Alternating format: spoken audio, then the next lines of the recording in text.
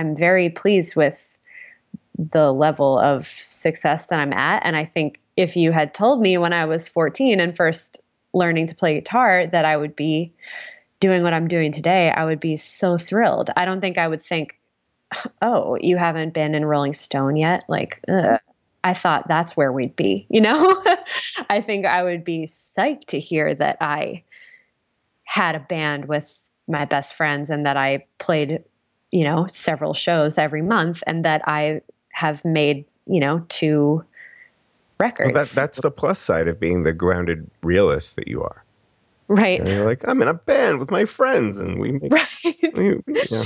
Right. Yeah. Well, I know. It's true. That's great.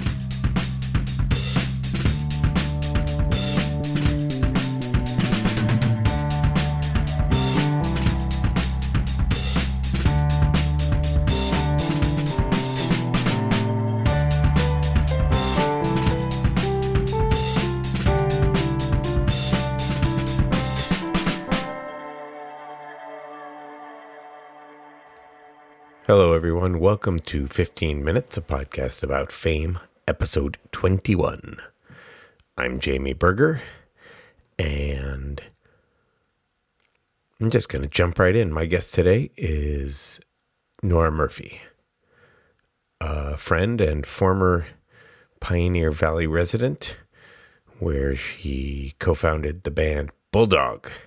They are now living in the Boston area, where they're making music and wrestling with the day job career versus music job life dilemma. And we talked about that and about being a fan and about being a performer and about lots more that I don't have to tell you because you're about to hear it. And that was my point in the first place. We spoke in September.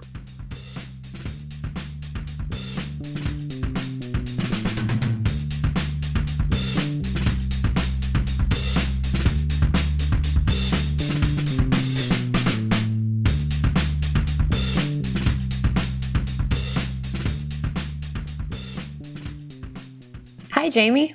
Hi, Nora. How's it going? All right. How are you? I'm doing great. Okay.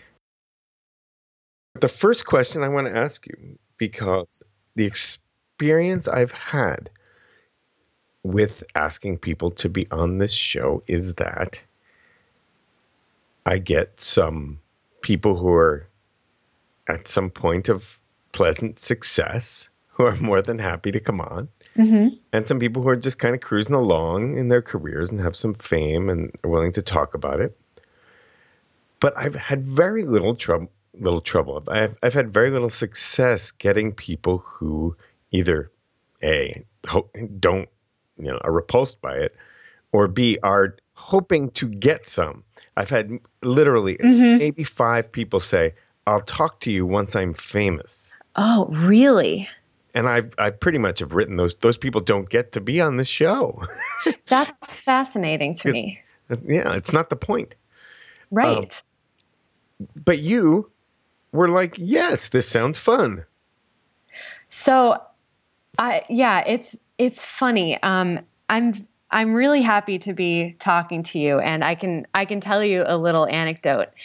I listened to your first episode of the podcast when it came out a couple months back, and at the end, I think it was at the end of the episode, you mentioned that there was this hotline you were doing because you wanted people to call in and share their thoughts and musings and stories. And you seemed very intentional that you wanted the show to cover a diverse, you wanted it to cover diverse perspectives, and you wanted to talk to people about who are at different levels of fame and who had different experiences with fame and different feelings about fame. And as soon as you mentioned there was a hotline, my instant thought was, oh, I want to be on this podcast. I want to call that hotline and be on this podcast. And I instantly imagined myself on your podcast, and I imagined, there being a photo of me up on Facebook saying, episode 36, Nora Murphy. Jamie Berger sits down and talks to Nora Murphy of Bulldog, blah, blah, blah, blah, blah.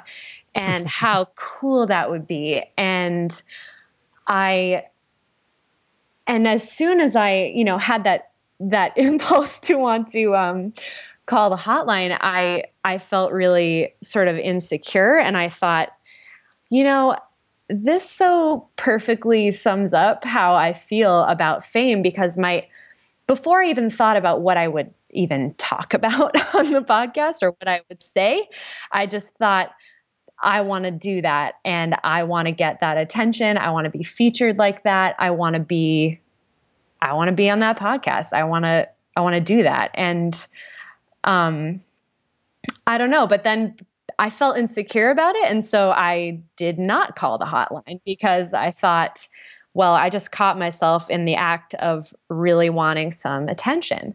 And so when you approached me to do the podcast, I thought, wow, this really worked out for me, because I didn't have to make the first move and sort of put myself out there and say, no, I'd really like to do this. This would make me happy to get to, talk to you and to be featured on this show. So, thank you for reaching out to me. Thank you. That's terrific. I got to say that that the hotline idea I really like, and it's been, while I'm starting to realize there are some people out there listening, the hotline has been all crickets. And I'll give the number again, of course, at the end of this. But I think that if people even were listening to the show and wanted to call up anonymously with a story, people aren't doing it. And I think it's going to be great when they start to.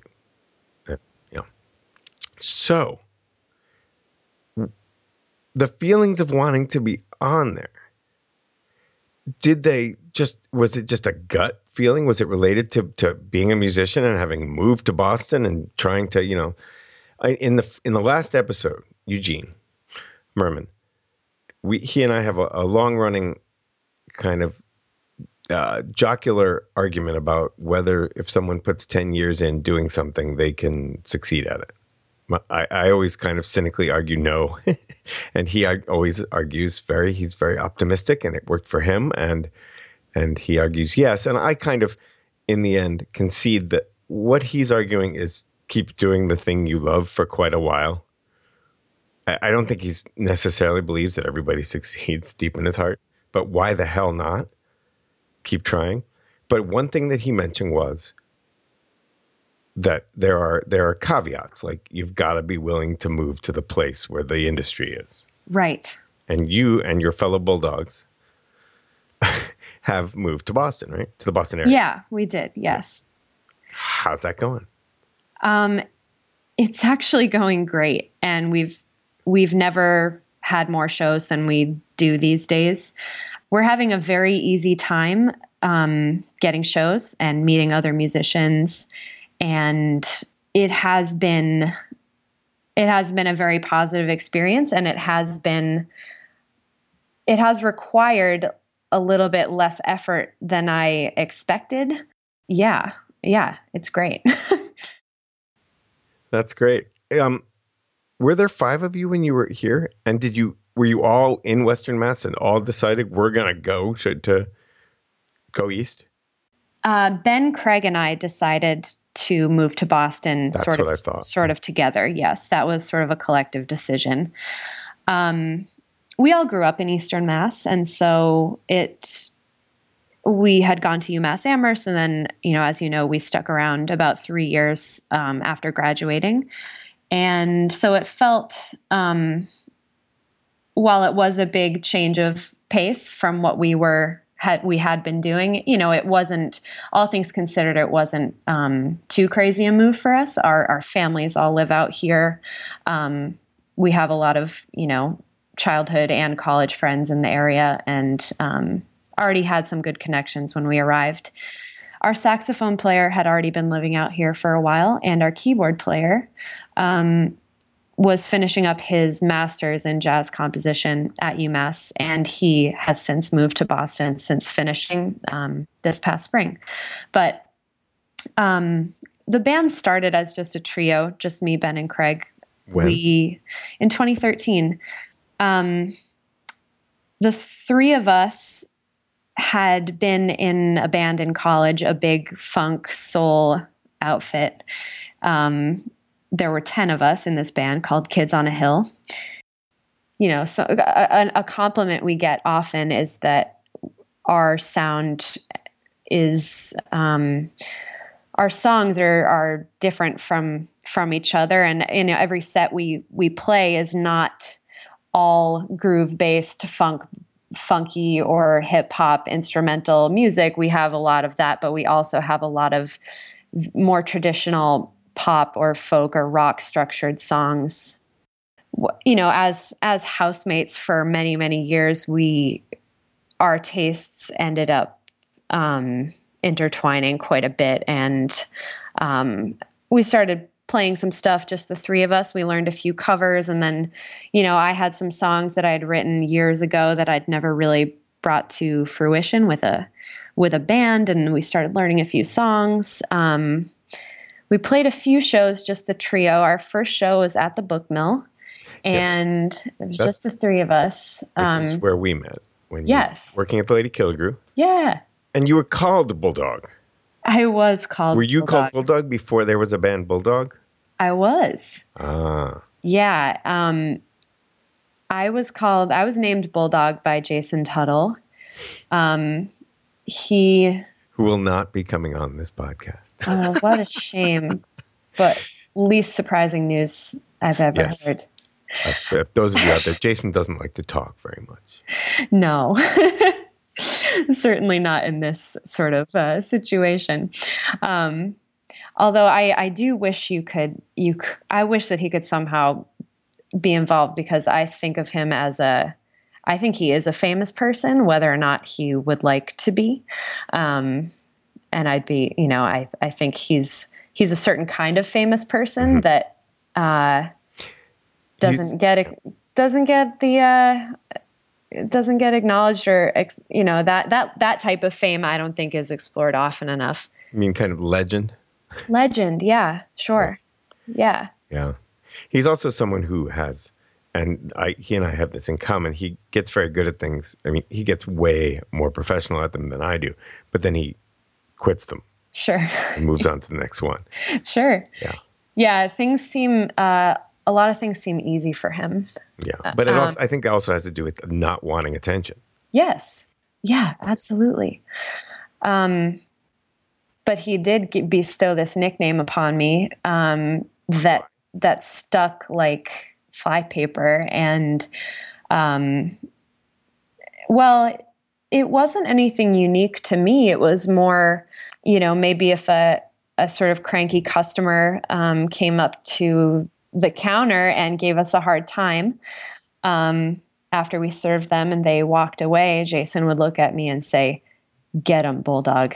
Ah. Or if, you know, another patron at the bar was, you know, giving us shit or something, "Get 'em, Bulldog, get 'em."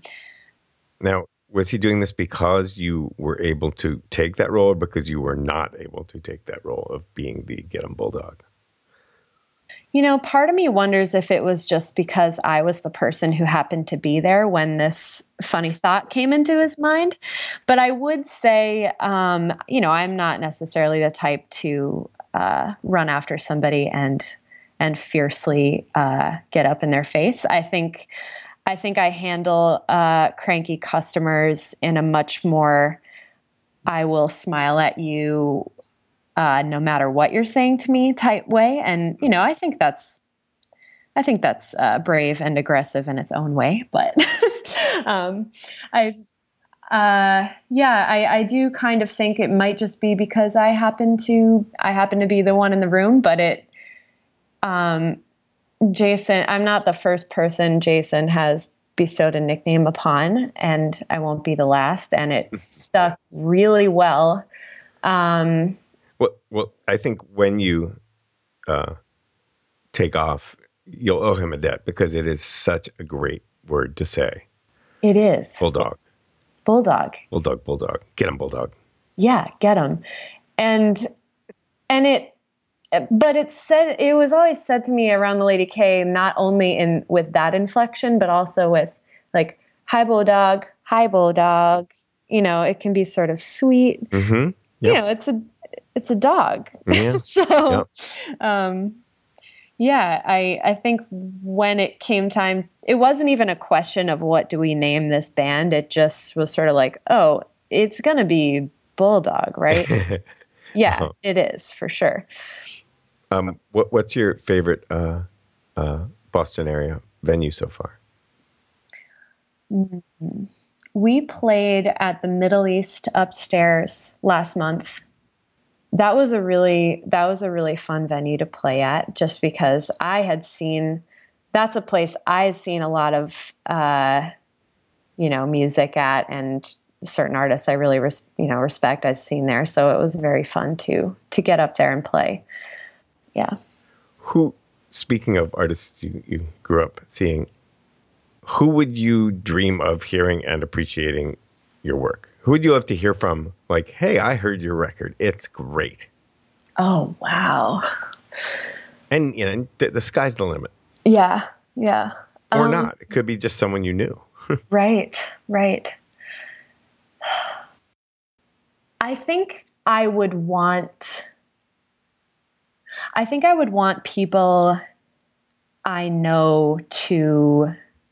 I think I would, in a way, be more thrilled for people I know personally to tell me that they loved my music, because I would hope that it would show people a side of me that they wouldn't necessarily get to see, and I would hope that it would give them a fuller understanding of who I am, and I think it would be very...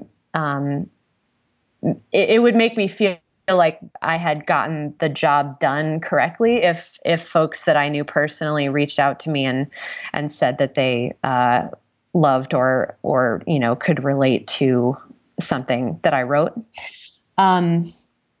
There's this Australian artist that I love. Her name is Ainsley Wills. She writes very... her music reminds me of a lot of different things. There's a little bit of Radiohead, a little bit of Tori Amos, a little Joni Mitchell, a little Fleet Foxes, a lot of Jeff Buckley in her music. And she's pretty small time, which baffles me because I think her music is just some of the most brilliant and beautiful stuff I've ever heard. And I wrote a song sort of based on one of her songs. Mm-hmm. And Bulldog recorded a video of ourselves playing this song the song's called I'm Inclined, and we released a video of it a few months ago. And I wrote to her and I sort of just shared the song with her, and I said, I explained to her that I wrote this song. It was inspired by a song that she had written. And, I just said, I'm just sort of leaving this here. You're great. Bye. Never got a response, but that's how it goes sometimes. And she may not have even seen it, but I think, she's the perfect example of somebody that it would just make my day if she liked it, because she's not mega famous to the point where, I could imagine her seeing my video. I can't imagine Neil Young seeing my video. So I can't imagine Radiohead seeing a video of me playing. But there are certain artists who maybe have more of an indie fame, or maybe who are even peers of mine. Mm-hmm. Yeah. And they're the people that the thought of them praising my music is is more exciting to me than any sort of, pie in the sky, super famous person. Do you guys have, personally, what are your hopes and ambitions for, say, the next 5 years? I was going to say the band, but I don't want you to speak for everybody. Yeah. It's a really good question because, I think a big problem for me in terms of figuring out how seriously I want to pursue music and my band is my sort of desire and I would say need for control, comfort, and predictability. And I do have a full-time job. I work at a nonprofit. I work 9 to 5. And I like my job and it's been great. And it certainly serves to keep me grounded in that way that I have always sought and made sure that I have. And I think there's a lot of courage and risk involved with really seriously pursuing, your art. And I don't feel that I've ever taken that risk. And I have a really hard time imagining myself doing it. For lots of reasons. And at the same time, I understand that there's really only so far you can go. You can really only get so far unless you decide to take that jump. I used to have this idea that you work at a regular job and do your art in your free time until you can afford to leave your job. And that is I think that sort of idea served me very well for a few years and sort of served to rationalize why I wasn't committing to music in the way that I think maybe I could.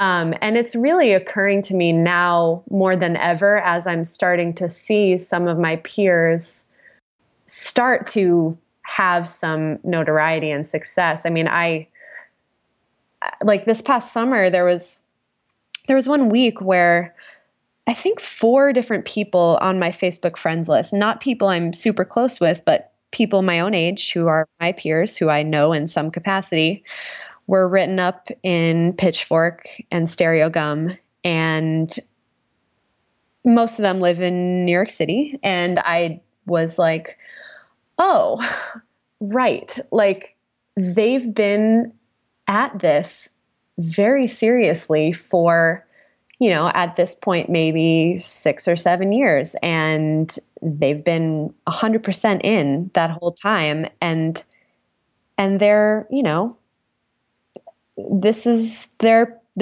payoff. This is their success. Like I'm very happy for them and I'm super jealous, but I can't say that I've put that work in.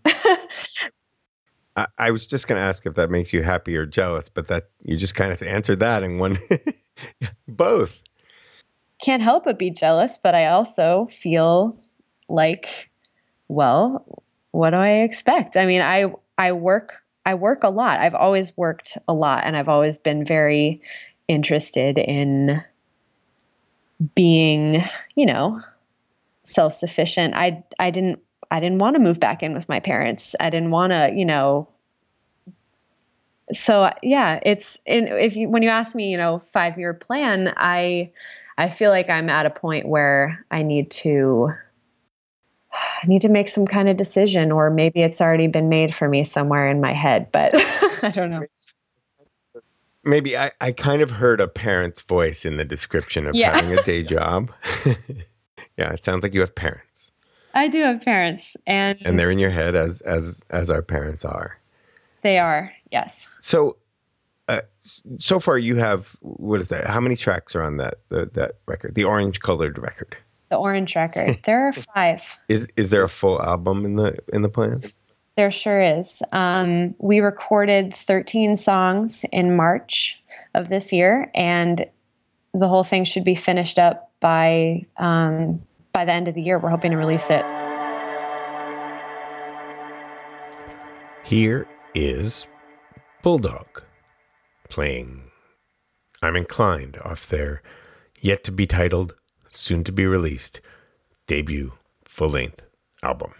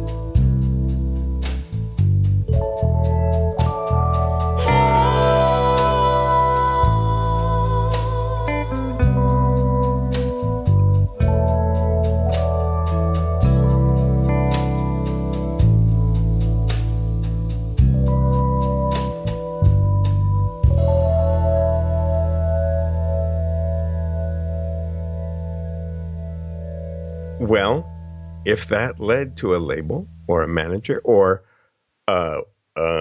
another artist of note saying, I'm going on a 6-month tour, do you quit the job?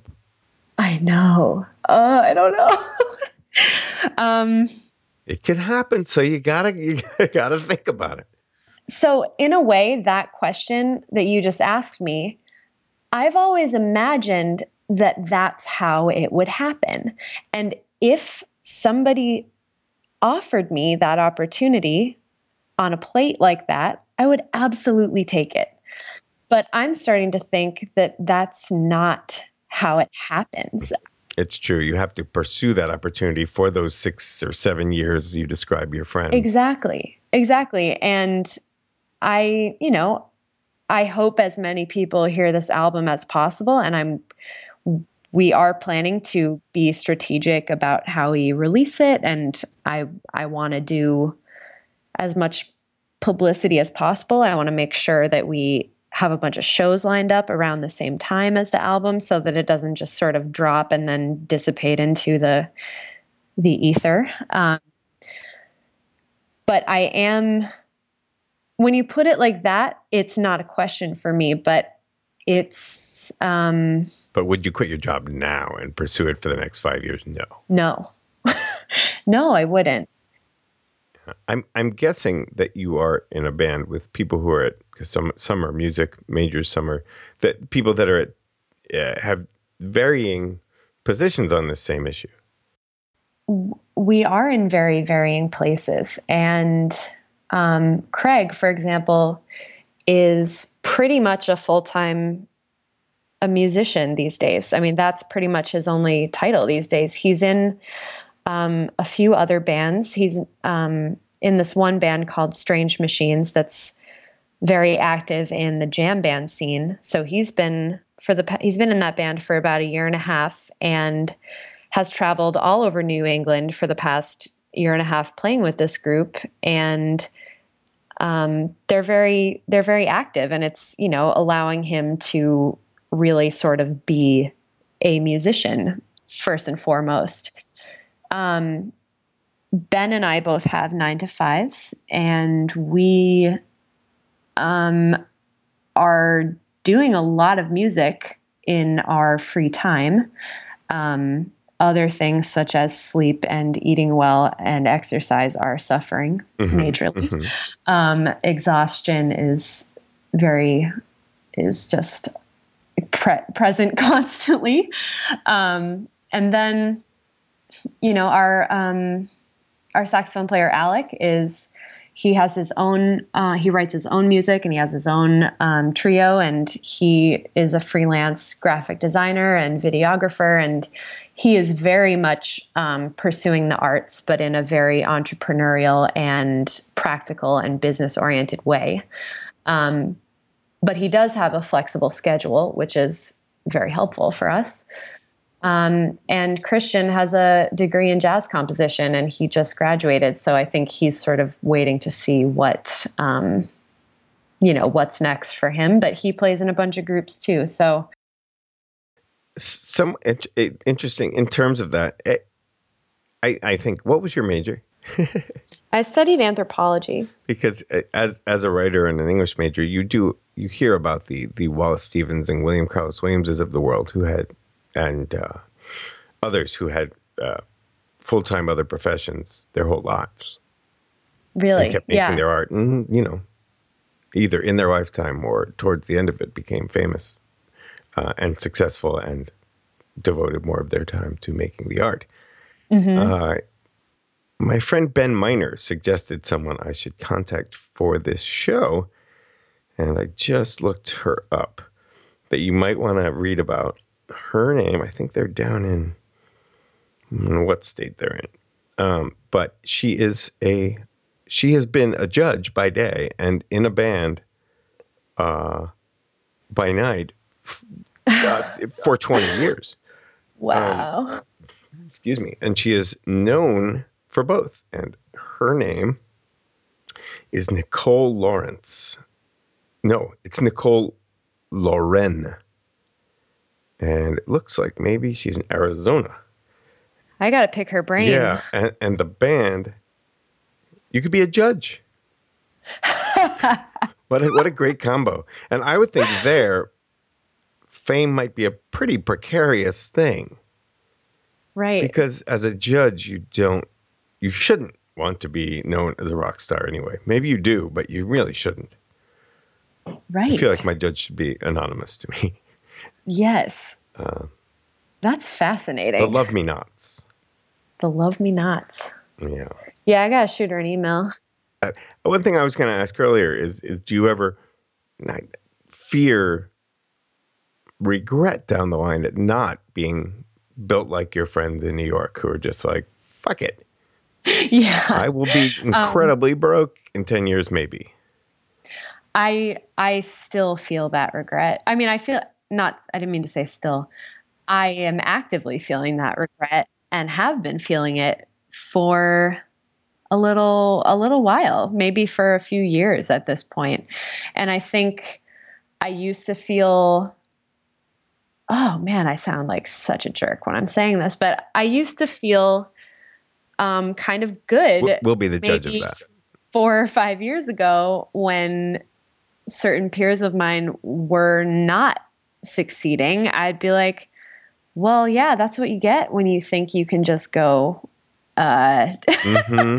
when you think you can just go and try to um, be a musician.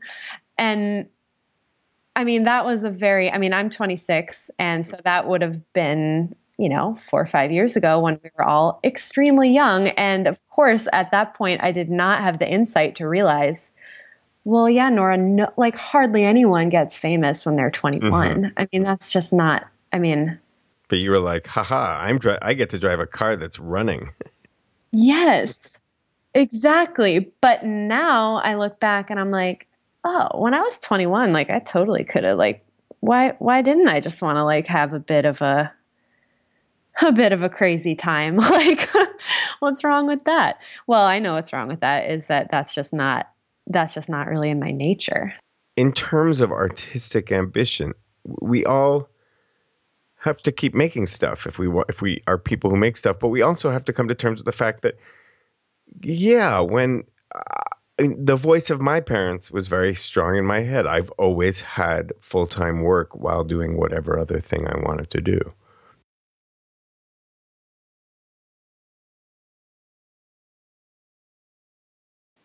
There are regrets either way. Hey, there are also the compromises that some people are willing to make uh, morally to have great success, Sure. and I feel like I don't want to take too much of an upper hand, but I haven't made some of those too. So I haven't Right. made sacrifices and I haven't made compromises. Right. And in the end, I think I'm all right with it. Right. Yeah. Yeah, and I mean, I think I'm all right with it too, because like I'm happy, I'm not, I don't live my life in some sort of, you know, I'm not, I'm not bitter about anything. I'm very pleased with the level of success that I'm at. And I think if you had told me when I was 14 and first learning to play guitar that I would be doing what I'm doing today, I would be so thrilled. I don't think I would think, oh, you haven't been in Rolling Stone yet? Like, ugh. I thought that's where we'd be, I think I would be psyched to hear that I had a band with my best friends and that I played, several shows every month and that I have made, two Well, records. that's the plus side of being the grounded realist that you are. Right. You're like, I'm in a band with my friends and we make, Right. yeah. Right. Yeah. Well, I know. It's true. that's great. That all said, I hope that I get to see you be forced to really struggle with that choice when you have success with the next record. Thank you. I hope I have to struggle with it too, because it's as I as I just alluded to, what a privileged struggle to have, and I just, I have to be grateful. So, yeah, I've really enjoyed the podcast. So, keep it up. Yay. It's really good. Thanks a lot. It's Yeah. really hard to know. And do you ever listen to others? Do you ever listen to Mark Maron? I am like the biggest one. I actually met Mark Maron last week when I saw him do comedy. You did? Yeah. I mean, it didn't happen in any interesting way. We just stood in line for the meet and greet, and I finally decided I've seen him 3 times, and every time I've been way too nervous to get in line. So I finally decided I'll just do it, and it's fine. And it was fine, but obviously it wasn't. There was no specialness to our interaction. But Ben and I stood in line, and we met him. We got a little photo. Yeah, and I think you probably don't want to hear this, but I think part of the reason why I initially thought I would love to be on your podcast is because I've spent so many hours listening to WTF and being so entertained and amazed by how just 2 people talking to each other on the air can be so enlightening and therapeutic and interesting. And I've spent so much time listening to that podcast. Yes, I promised I wouldn't talk about other podcasters on this, and I have allowed myself to once in an episode with Dan Oppenheimer because he really wanted to talk about it. Oh yeah, I listened to that one. Yes, and I see things that I don't like in myself and other people. That I mentioned his over neediness. Yeah, and Dan was like, I don't even hear it in him. But I hear it so much because it reminds me of something in me that wants to say to everyone who comes on the show, was this okay? Yeah. Are we good? Right. Are we good? Yeah. 10 years in, he's still saying it. Or whatever years, a zillion episodes. And I just want to shake him.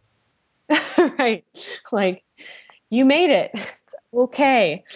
I only listen when it's people I really know and like. That's how I started with it, and now I listen to almost every episode because eventually he became the person that I actually want to listen to. He's your friend on the radio. Yeah, he's my friend. Mm. How was it? Did you, how did the meeting go? It was very quick. Yeah, it was a big line. We were towards the end. So I did email him a couple years ago, an email that sort of makes me cringe now when I think about it.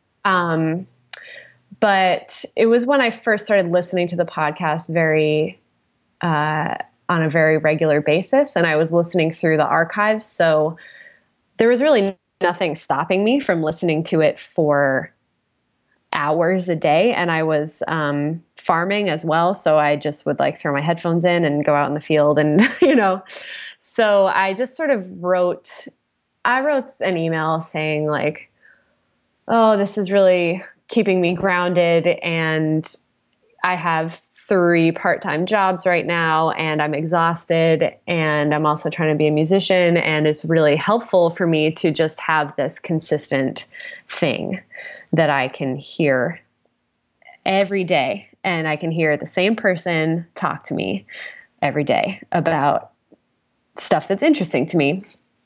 And he wrote back, well, or maybe his intern wrote back, glad to help out, Maron. And I was like, okay, that's something. Yeah, maybe. But the meeting was quick. We took a quick photo.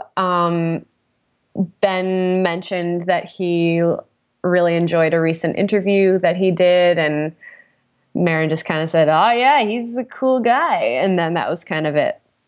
Wasn't really super noteworthy, but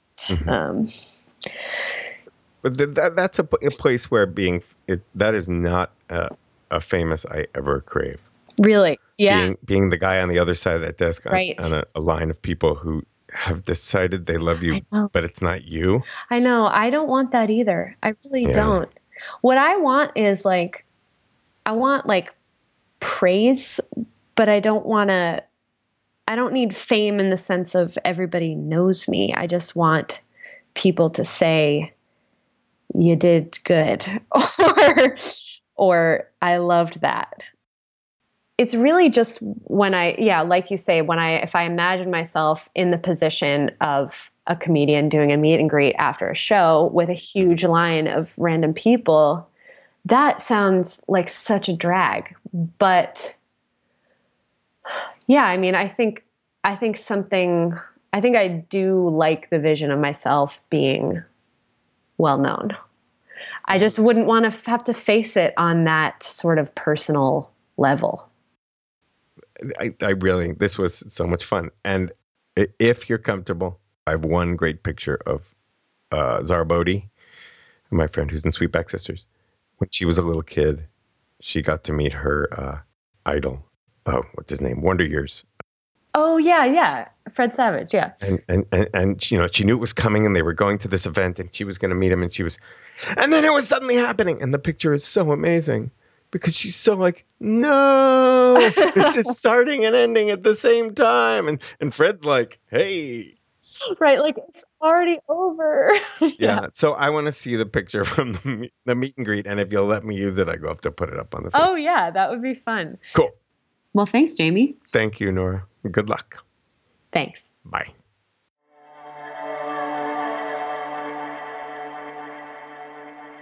Hey, everyone. Jamie here. Solo. A couple months after this conversation took place. I've been editing this episode and I found that there are a few important things I didn't ask Nora, so I called her up. Hey, Jamie. Hello, Bulldog. What up? How you doing? I'm good. How are you? I am very well, considering. Yeah. I mean, Yeah. Today was fine. Yeah.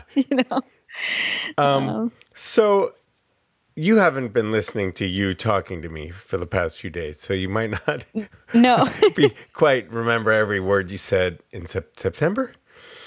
Yeah, I think, yeah. Yeah, there were a couple of things that I feel like I was very negligent in not bringing up, and one thing that I just thought of listening to you. Okay. The first thing is that neither you nor I seem to have a problem with something that other people do, and that is you seem very comfortable being a fan. You wrote letters to Marc Maron and to Ainsley Wills? Yes. Yeah, I did.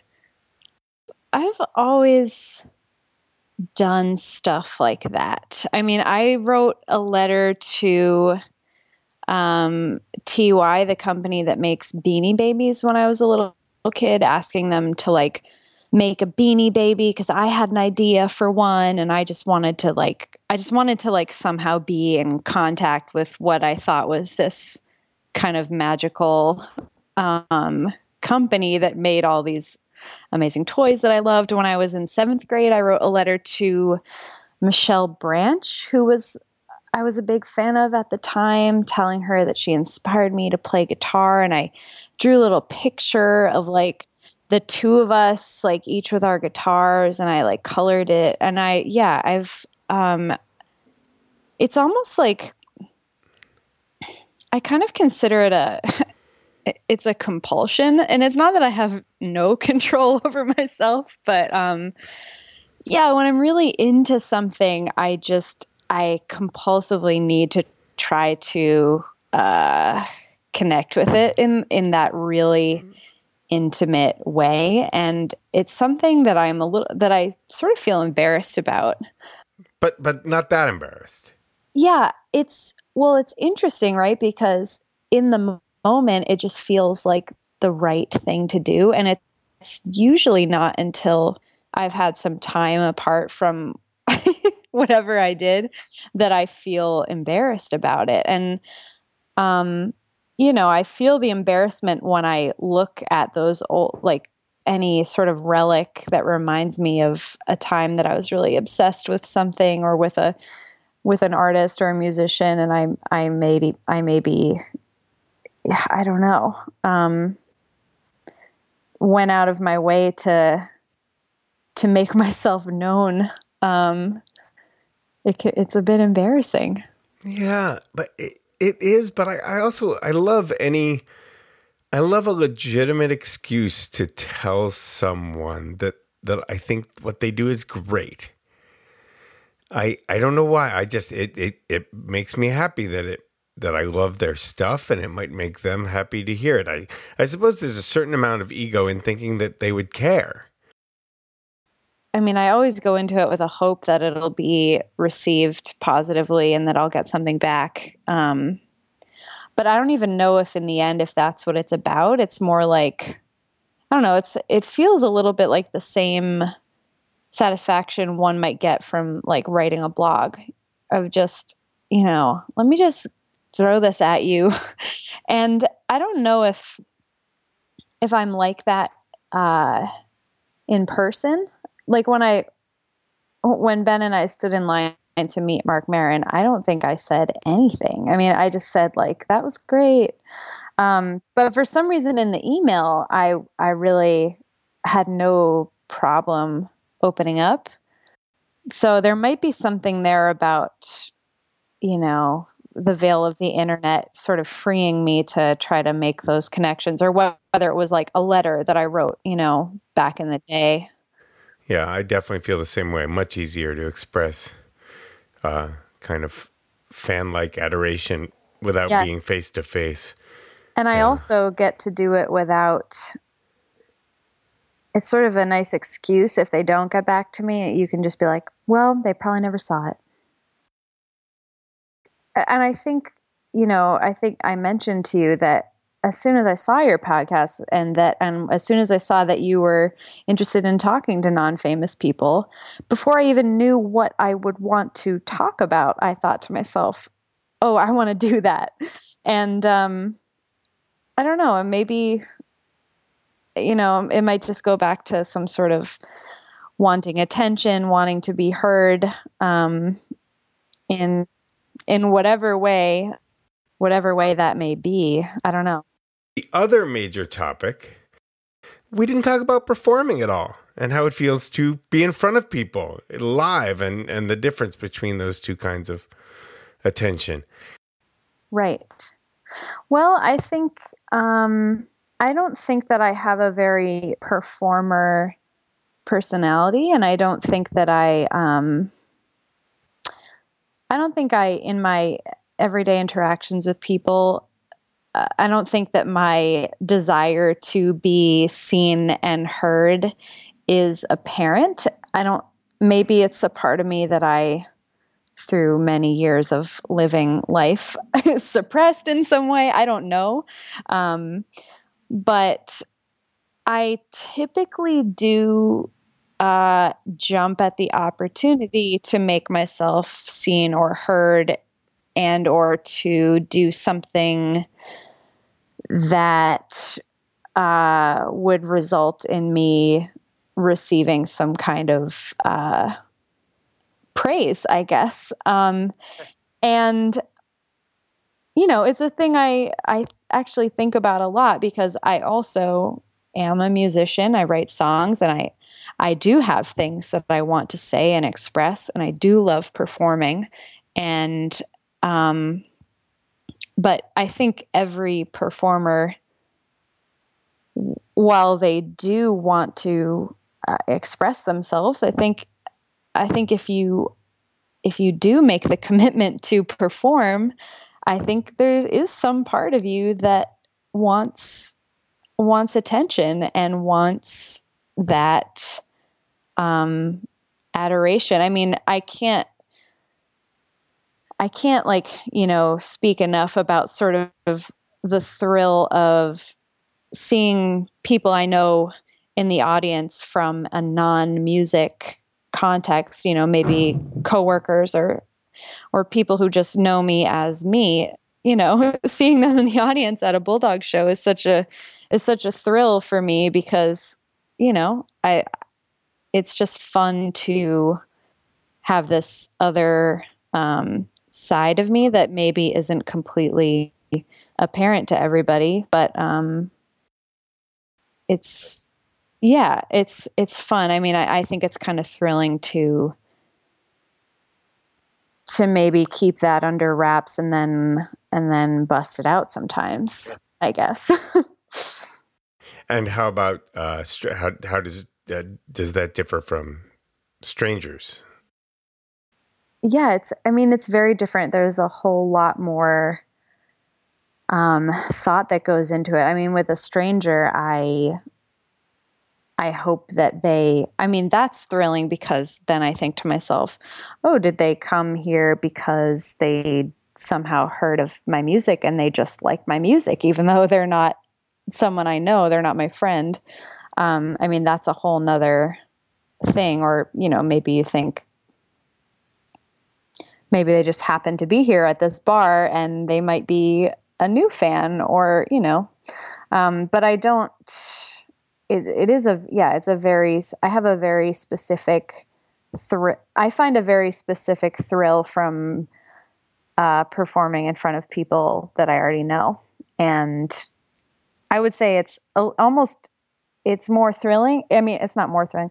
It is thrilling, and it's also more nerve-wracking for that same reason. That might have something to do with the last thing, and this isn't a question so much as something I noticed when you were talking about, when I asked about who would the dream audience be, who would you want to appreciate your work, and you talked about Ainsley Wills, and you talked about having friends and colleagues appreciate your work. But then you said, I can't imagine Neil Young or Radiohead seeing a video of me playing, which struck me afterwards, because you didn't even say you can't imagine them seeing you play actually in person. I guess that didn't even occur to me. That thought didn't even cross my mind, even when we were dreaming big during our conversation. Exactly. Yeah, that's interesting. I can't imagine that. That's so beyond anything. And I almost feel like no matter, even if that did happen somehow and they said like, good job, I wouldn't believe it or something, I feel like, oh, you're just saying that, or I don't know, because I'm a fan. But I don't know. Yeah, the thought of someone not so out of this world, famous, or in their own right appreciating my work, I think is very fulfilling. All right. Well, thanks for letting me do this little extra. Cool. All right, Jamie, have a good night. Thanks. Take care. See ya. Bye.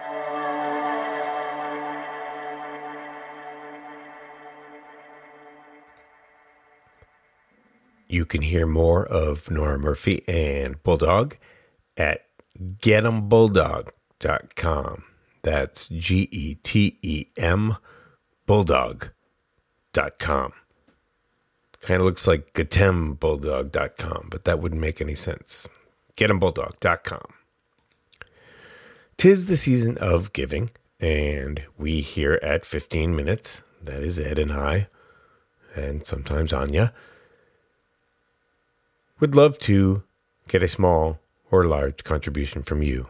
A couple ways to do that. If you go to our website, 15 Minutes, jamieberger.com, that's 15 minutes, JAMIEBERGER.com. The very first post is about how to donate via Patreon or PayPal. You could also just go to patreon.com/15 minutes Jamie Berger. You can find us on Facebook by searching for those same things, or on Instagram, or on Twitter at 15minsJamieB. Simple pitch. If you like the show, please help make it our job. Thanks. Next week, I will be back with a conversation with Gordon Giebert, who is the Dean of City College of New York's Spitzer School of Architecture. But what we talked about much more of the time was the fact that he was a child actor in the 40s and 50s, including in the Robert Mitchum Christmas romance Holiday Affair, which I look forward to listening to in the next week. I hear it's really sweet and fun. That fame line that Nora was talking about that she initially wanted to call. You should call it. Tell us a story about fame or anything else you want at 872-215-6467. That number once again, 872-215-6467. This is 15 Minutes. I'm Jamie Berger.